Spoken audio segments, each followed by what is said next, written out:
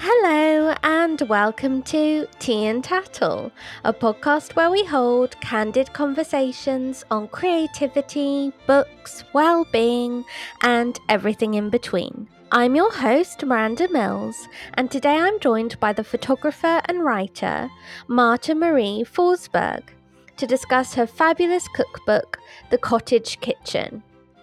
I've been a fan of Marie's stunning Instagram account for many years, and I love the photos she shares of her recipes and daily life in her charming house in the English countryside. In today's episode, Marie tells me about her path to becoming a photographer and how she started out styling photographs in her parents' garage in Norway before making the bold decision to move to a tiny cottage in the English countryside and carve out her life somewhere new. Over the years, Marie has amassed hundreds of thousands of followers on Instagram who appreciate her incredible eye and who love to follow along her adventures in the countryside, cooking and walking with her beloved dog, Mr. Whiskey, at her side. Marie has written about her initial move to England, settling into her cottage, and adopting Mr. Whiskey in her new cookbook, The Cottage Kitchen, which shares stories from her life as well as seasonal recipes inspired by her travels and her Norwegian roots. I loved hearing about how Marie returned to the kitchen to give her a taste of home whenever she got a bit homesick, and how she gradually became a part of the community surrounding her. I think Marie's story is so inspiring, and I'm sure all Tea and Tattle listeners will think so too. So let's get started with the show. Hello, Marie. Thank you so much for being on Tea and Tattle podcast today. Hi, thank you for having me. Well, I'm so excited to be speaking to you today because I really admire your stunning photography and I've followed your Instagram account for many years already. So I'm really looking forward to chatting with you today. Oh, thank you. That's so sweet to hear. I'm really excited to chat with you as well. Oh, well, thank you. And of course, I bought your cookbook, The Cottage Kitchen, when it came out in the winter. And I just can't tell you how much I love it. I mean, I've made several of your recipes already, and I've shared it with friends, and they've cooked from it as well. So I'm really looking forward to discussing the book and your love for food more today. Oh, that's incredibly kind of you to say. I'm thrilled to hear that you enjoy it.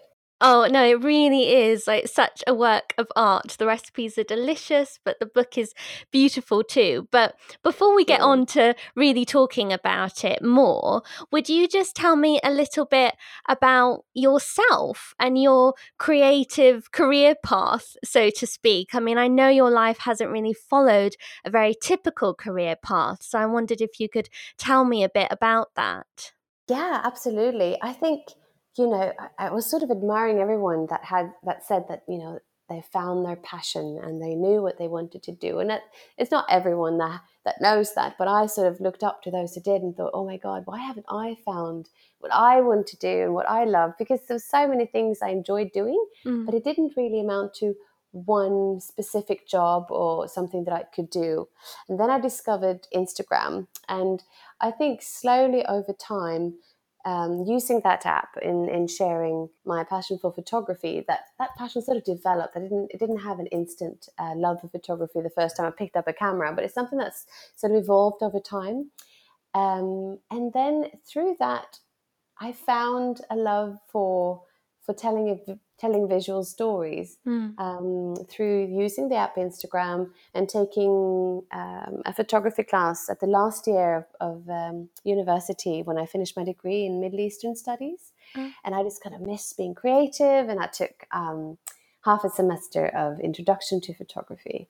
And those things together, when I then moved back to Norway, because I was studying at the States at the time, and I moved back to Norway, and I just slowly began doing it every day, like getting up and shooting food and styling and cooking in my kitchen.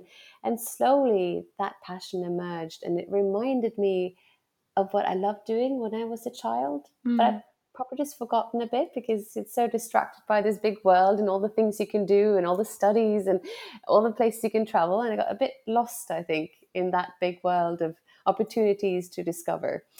And when I then moved back to Norway, at an age where probably many people have found what they are supposed to do in life, I was 32, I was still kind of like, oh, I don't know. So I just began slowly in my little cottage in Norway, cooking, styling, photographing, and found that this is something I love doing. Oh, that's wonderful that you sort of went back to your roots in order to really find out what you really loved. Was food always a part of your love for storytelling as well? Did that always come in with the photography, or did you start photographing other things first and then the food came in later? Yeah, you know what? I've always been passionate about food. I mean, I grew up in the countryside in Norway, and my mum is an excellent cook. And we always had this, abundance of fresh produce because we had a big vegetable and fruit garden. So I was very spoilt growing up with eating seasonal, and local fishermen would come up with fish, the daily catch, and so I was very used to that. And then when I started traveling, I probably didn't eat very well for a long time. I was only eating in restaurants. I didn't really cook too much. And then when I took my last degree in Middle Eastern studies, I really missed home. And so that's when I started cooking to sort of reconnect myself with my roots. And I'd forgotten a lot of the recipes. So I started writing letters to my mum and, sort of getting recipes back and forth.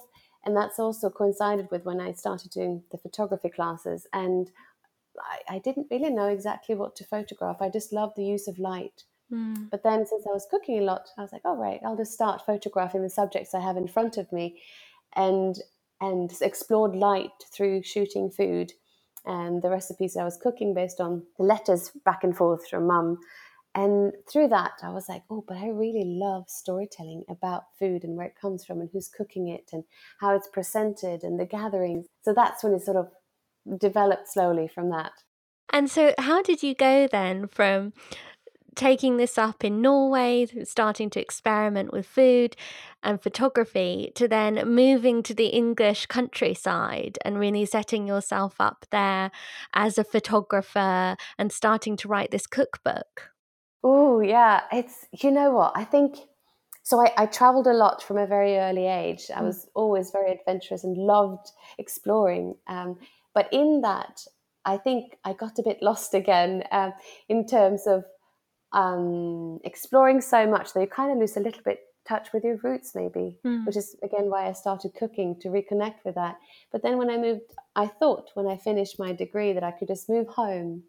Maybe naively so, because when I moved home to Norway, I hadn't lived there for so many years that I'd changed as a person. So I think, me, where my roots are very well rooted in Norway and the Norwegian soil, but me as the woman I am today, she didn't fit in. That's what it felt like when I moved back. So when I moved back home and started photographing and cooking in my little cottage there on this island where my parents had a cottage. It was a garage. Let's face it. It was my parents' garage.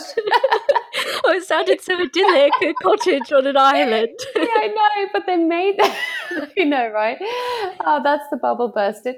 But they built a lovely separate house. So it has a garage in the front, a little cottage in the back, but it is basically my parents' garage. But it was such a beautiful little place, and I loved sort of feeling safe there and developing my photography skills and cookery skills, all in the name of sort of trying to tell visual stories, but I didn't feel a home. So as I started gaining clients, and I actually had a few fashion photography clients, so I would go on photo shoots to England and Scotland with them. And there was this one time when I was in London, it was very early on, right after, I think I just spent a summer in Norway, and this was autumn. And I just felt like I hit rock bottom in the sense that I just felt so lost. Like, where do I belong? Since I don't fit in Norway anymore, then where is home then, if that's not my home? And then I spent a night in a bed and breakfast and big wet tears and, oh, where's home? And then I searched just for fun on the internet, houses for rent in England. And there it was, 12 pages in. I saw this whitewashed thatched cottage with a white picket fence, and my heart just skipped, and I just thought, Oh, oh my God, that's my home. oh, And then I moved. oh, that's amazing. I love that story. And I mean, what I really enjoyed about your cookbook too is that you do share some anecdotes of your life and what it was like to move to this cottage, as well as what you cooked during your initial time there. And one of my favorite passages from the book was where you describe a phone call you had with your mum, where she was worried that you might be feeling a bit lonely, sort of having arrived in the UK by Yes. yourself. What was that like? What was it like to move somewhere where you didn't really know anyone and sort of set up your own life in that way? It's a bit, looking back, it's a bit daunting. And I'm really glad I didn't think much about it. I just did. Mm. Because if you thought about it, like, oh my gosh, Marie, you don't know anyone, you hardly even have a job, and you don't know, you have no connections there. You're just going to move to a cottage in the middle of nowhere, not even in London. It was like, 2 hours into the English countryside. And looking back, I thought, oh, I'm glad no one really sat me down and, and talked to me about it, because I just felt so strongly that that was my home. So I literally just saw it the next day, went up, signed the contract, went to nowhere, packed my bags and moved in. And so the first, I would say, year, it was really hard, because when you don't have a network, there could go days without you talking to anyone unless you pick up the phone and call your parents or friends, which of course you do, but it's not the same as walking out on the street and having someone say hello or invite you out for coffee. Or so I remember having these conversations with mum, and yeah, she kept asking me, because she felt, being alone is a wonderful thing, because you're sort of left to think and to feel, which I think is important for growth, for Mm. personal growth. But when you feel lonely, as in like really, it's that, yes, like you're the only person in the world and you're sinking down into this dark hole, that's not necessarily so uplifting. So my mother wanted to know which one it was. Mm. And yeah, just sort of touch base with how's my daughter doing alone in England.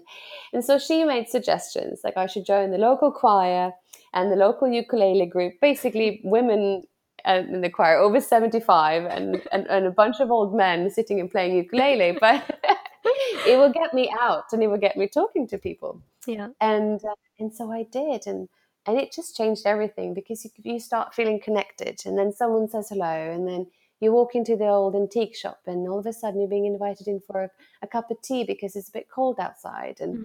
and then they start pulling over in the middle of the road with new antiques when they're on their way from a market to their shop, because you live on the road, and knock on the door to see if you want any of his new furniture, and all of a sudden you start interacting. But it takes a long time from not knowing anyone to being invited in for a cup of tea. Yeah. Well, it's just, you're right, so right. It's those first steps and just taking action and sort of getting out there and just doing something. But I love how much of the community you clearly are now. You're such a part of it. And I took your little mini Skillshare course Oh, on food photography yes. from a while ago, but I'll have Yes, to it's put a quite link old. to it.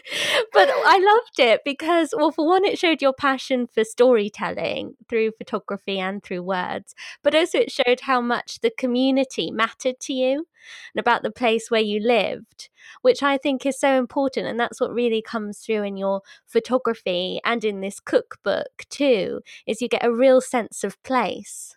Oh, that's lovely to hear. I'm glad. But yeah, England is, to me, it sort of opened my eyes to community. Um, Norwegians are known for being quite lone wolves in a way. They were very independent, and especially my family were very independent souls. But what I found when I moved to England is that I found, or the place I moved to in England, is that I found a place of like-minded people that had a lifestyle very similar to the one I had growing up. So in a way, it felt like coming home, because it resonated with me in my heart that this is how I grew up. I grew up with amazing produce and organic farms around me, mainly my mother's kitchen garden, but knowing that around me there was so many people producing cheese, and local butcher and local fishmonger, and all of a sudden I was like, oh God, this is a place that resonates with me. This is people that love the same things I do. And of course, the afternoon tea ritual, sitting down with a cup of tea, is something that was unfamiliar to me, but just felt so right. So lathered in, clotted cream and jam, and it's perfect.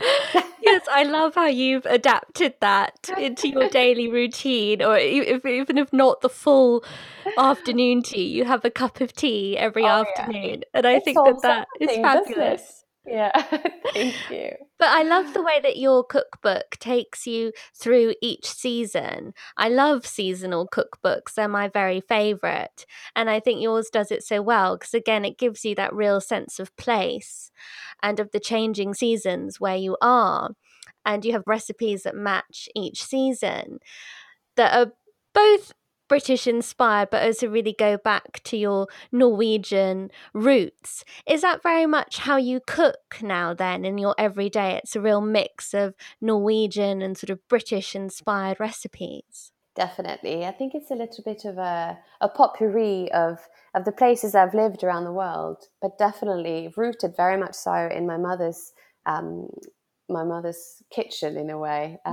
These old recipes that I grew up with, traditional old Norwegian recipes, very simple, very basic. I think for me, that's comfort food. All little porridges, sour cream porridge is my favorite, and it's so soothing and so Oh, I know. I've different. made that from the book and Have it's you? wonderful. I'm so Yeah. glad to hear. It's like this comfort. Obviously, the texture is very silky and smooth, and then it's the sour, the sweet, the salty of the butter. And I don't know. To me, that is just comfort in a bowl. But there's very much rooted in how you grew up and what you ate. So it's nostalgic cooking. But yeah, definitely my everyday cooking is definitely rooted very much so in a mother's kitchen, mixed in with new recipes I've learned from English cookery, and then just travels around the world. Yes, well, I can't wait to try your recipe for Prosecco scones, which Oh sound yes, so delicious. decadent and festive, but oh so good. Yeah. I know, especially talking of afternoon tea, that is definitely a recipe I want to try. But before we chat about your book a little bit more, would you mind reading an extract from it? Oh, I'd love to. I'd love to. So I have the book in front of me, and I know we're going into summer, but this is in the introduction part of the book, and it's mainly talking about because I moved there in the winter, so it's describing winter, and hopefully that won't come for a few more months. But I'll start there anyway, if that's okay with you. Oh, yes, lovely. All right. So there I was, spending the night in a bed and breakfast in England, between a job shooting a campaign for an American fashion brand and meetings in London, crying big wet tears of not knowing where I belonged in this world. Where do I go from here? I desperately wanted to type into the search box on the internet, so I did, or nearly did. I wiped my eyes clear of salty tears, opened a blank search page on my mobile phone and typed houses for rent in England. Little did I know that those very words would change my life forever. 12 pages in, I fell in love with a house. It was love at first sight, and I knew inexplicably that this was my future home. I looked at the photo of the white thatched cottage with a tiny garden surrounded by a white picket fence over and over. This cottage was my home. I could feel it, and it really didn't matter where it was located. As far as I was concerned, I already lived there anyway. In a smaller text underneath the photo, the name of the town was written. Shaftesbury, it read, and I sounded it out in the dark moonlit room as if I was learning to pronounce a word for a magical spell for the very first time. Shaftesbury. The next day I was on the train, and it didn't take much persuasion for me to sign on the dotted line. Eagerly, I returned to Norway, only to pack my bags and return to England for a shiny new chapter of my new home. Every chimney of the cottage in my new hometown bellowed out smoke on a daily basis that first winter, indicating a cosy fire crackling away inside, warming its inhabitants with a steady glow. Mine had one too. In the centre of the living room, with its low ceiling of dark wooden beams, there was a big old fireplace with a wonky wooden lintelpiece that looked like it had been there ever since the cottage was built hundreds of years ago. The wood was darkened by time and dotted with tiny holes that were wood-warmed. The woodworm had feasted over the years. The cottage had a hobbit-like entrance with a white stable door, a straw roof, and a tiny kitchen, and a very small yet inviting bathtub, just large enough for me to either submerge my legs or my back, but never both at the same time. I filled the shed at the back of the garden with wood, storing up for a long winter ahead, and began exploring my new hometown. I learned quickly that although Norway has longer and colder winters than England, there's nothing more bone-chillingly cold than the latter. During the first winter in my new home, freezing winds made a mess of my wavy blonde hair and pinched my pale cheeks pink. I stuffed my rubber wellies with knitted woolen socks to stay warm and explored the nearby hills via a muddy path and narrow countryside lanes. Despite being wrapped in oversized wool coats, knitted mittens, and a fluffy warm scarf, nothing seemed to keep the humid cold from penetrating the many winter layers I had on. I felt exposed. I was no stranger to setting up a new camp or living abroad. Ever since the age of 15, I'd spent summers living in Switzerland to learn Swiss German. I moved to Tokyo at the age of 17, quickly followed by new adventures in Italy, where I studied fashion design in Milan. And when I was 20, I worked as a flight attendant for Scandinavian Airlines and lived in the Dominican Republic before moving to Malta for studies. My love for exploring new cultures and languages led me to seek a second degree in Middle Eastern studies at a university in America, where I simultaneously immersed myself in the American way of life. However, this move felt new. It was less about new adventures and more about coming home. Are you sure you won't be lonely over there in England all by yourself, so far away from friends and family? My beloved mother asked after I announced I was moving again. Oh, I'll be fine, I said, brushing off her loving concern. But I knew in my heart I would. Of course I would. But there's that thing about when you get that deep feeling of knowing something is right. There is an inexplicable feeling of warmth and calm that guides you in an unexpected direction, and you unwaveringly choose to follow because you trust. You leap, hoping that all your questions will be answered as you go along. It feels like a pillar of strength is erected inside of you, and even if you know you'll be lonely and that it will be hard, harder than you ever imagined, you also trust that you'll develop all the strength you need as you choose to have faith, both in the journey and perhaps even more so in yourself. Oh, I loved that passage. That was wonderful. Thank you. Thank you. And I just find that so moving. I mean, I love the way that you do share these personal anecdotes in your cookbook as well. And it's such a story of personal growth for you, as well as your growth as a cook, which I think Definitely. is so special. And it's amazing that you just had this really strong instinctive feeling that you had come to the right place and that good things would happen. I mean, at one point in your book, you write that it was a bit difficult and, Mr. Darcy didn't appear on horseback riding No. over the hills. No. But that you really had to sort of learn to love the life you were living, even when things didn't go quite as you'd planned. Yeah. So, how did you really learn to be more content with what you had in the moment and really trust and believe in yourself without always looking towards the future and wishing for more?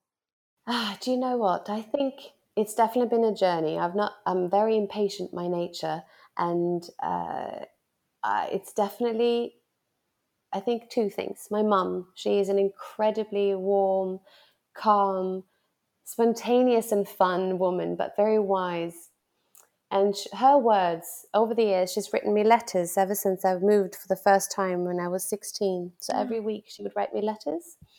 And I've kept them all, but they're all little words of wisdom, recipes, the daily weather report, and she's always taking time to be. She would Mm. always bring me into the garden with lunch when I was a little girl, and would climb into the hammock together and just to swing back and forth as we were done with lunch and put the tray down in the grass and just look up at the leaves. And we would just talk about the leaves, like look at the light, the way it dances between the dark green and the light green as we sort of swing back and forth, and the leaves create shadows and light. And she would always sort of draw my attention to those little things that makes life so beautiful, but it's so easy to overlook. Mm. Then fast forward to when I found my home in England and was forced to be alone. Lived in sort of big cities in Milano and studied fashion design. My heart had a pace. My heartbeat was a lot faster. So when I came, it was quite a shock to the system in a way, and I had to sort of learn to enjoy the slower pace, go for walks, and in doing that, you start hearing your thoughts and your heartbeat slows down. And I found that, oh, this is good for me. This is where I belong. So definitely having been influenced by my mom's way of living, and then having been introduced to this new chapter where there was no noise, there was no distractions, there was nobody to hang out with and talk to other than sort of Only Mr. Whiskey. only Mr. Whiskey. Oh, and he was such a good. Oh, he's great to talk to. He's so, so wonderful. He's a cheeky monkey, but he's wonderful. Oh, So he yeah, looks adorable. yeah. So yeah, I think those two things. So just being in a setting where you had to be alone with your own thoughts and going for walks with Whiskey, come rain or sun or wind, and then having grown up with a mother like mine, who sort of always installed in me with her way of being the beauty of the little things, the small happinesses sprinkled over like fairy dust on our everyday Oh, tasks. well, I so agree with that philosophy. I have my own hashtag that I started called Days of Small Things. Oh, And lovely. I use that just to sort of try and capture the little magic moments of the everyday. And I think Yeah. you're so right. It's so important to just slow down and appreciate those little moments that do happen every day and that are there if you're willing to sort of look for them and Yeah, appreciate them. definitely. Because they are all over. It's just like you say, being aware, like where they are, that they are there and they are all around you, and noticing them. Yes, exactly. And I love your photography, and that for me, it always provides this little moment of calm and stillness and just joy whenever I look at one of your photos. And of course, your cookbook is full of gorgeous images that you've created. But I wanted to talk to you a bit more about your photography process. How do you go about setting up a scene and really creating that magical atmosphere for your photo? I know you've mentioned that you love light and you do really use light incredibly in your photos. Oh, thank you. That's incredibly kind of you to say. I really do love photography, and like you mentioned, it starts with light. Really, light inspires me, and I think light is such a big factor in telling visual stories and creating a mood, highlighting certain things and obscuring others. So that's really where I start. If I'm styling something, it always starts with where's the light, and then I begin creating. Or if I just see something, it's usually because light shines or does not shine upon certain things and creates like a little vignette or a little mood and little moment. And then I'm like, ooh, oh, there it is. So sometimes you just see it and sometimes you create it, but it always starts with light for me. Yeah. Definitely. And your photos just tell a story by themselves, I think, too. I mean, your words add to them marvelously as well, but you can just get such a sense of place and of atmosphere just from your photography, which I think is such a gift to be able to do that. Thank you. That's so kind to say. It's definitely a process and a journey. I think um, like any storyteller, it takes a while to find your voice. And then when you found it, you may be losing it again and you find it again, and then it's evolved into something else. So I hope I'll continue learning and growing in telling visual stories. Because there's so much talent out there, and it's always exciting to grow and to learn new things.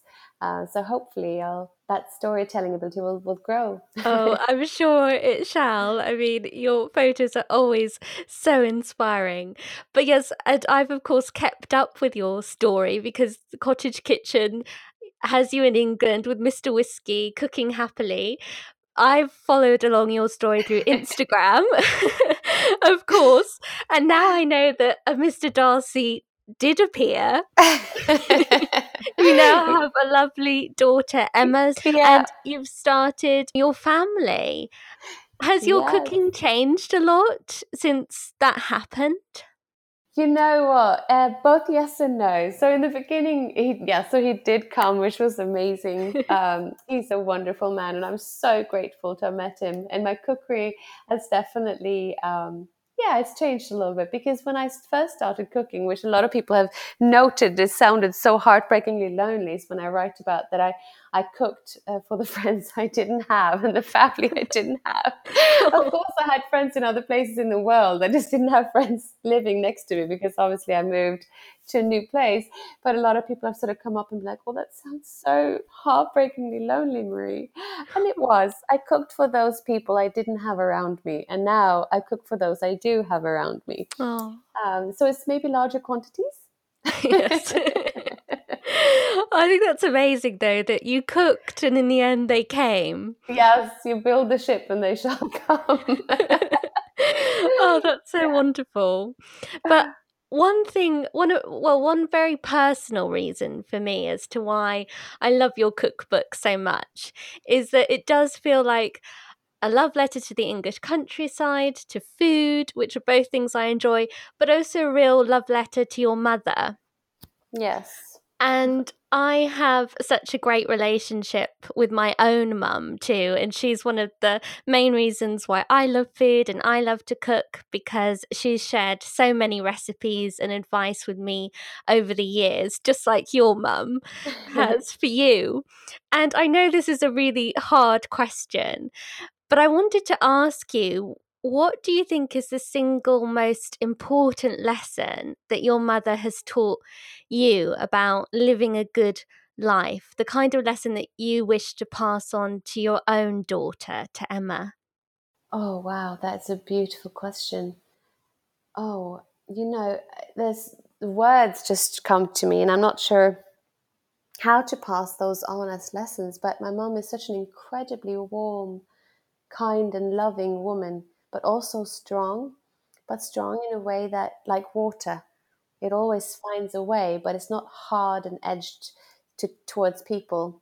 So she always feels very including, and I'll have friends calling me, and and then I'm like, "Where are you?" And they're like, "We're at your parents. They're talking to your mum in the kitchen." I'm like, "But I'm not there." "No, we came to visit your mother."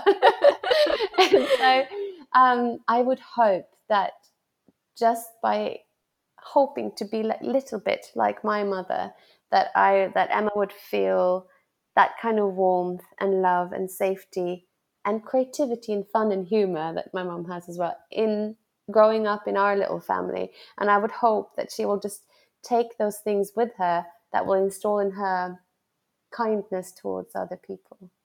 I Oh. hope she'll be kind. Oh, well, I think that that is beautiful. Thank you.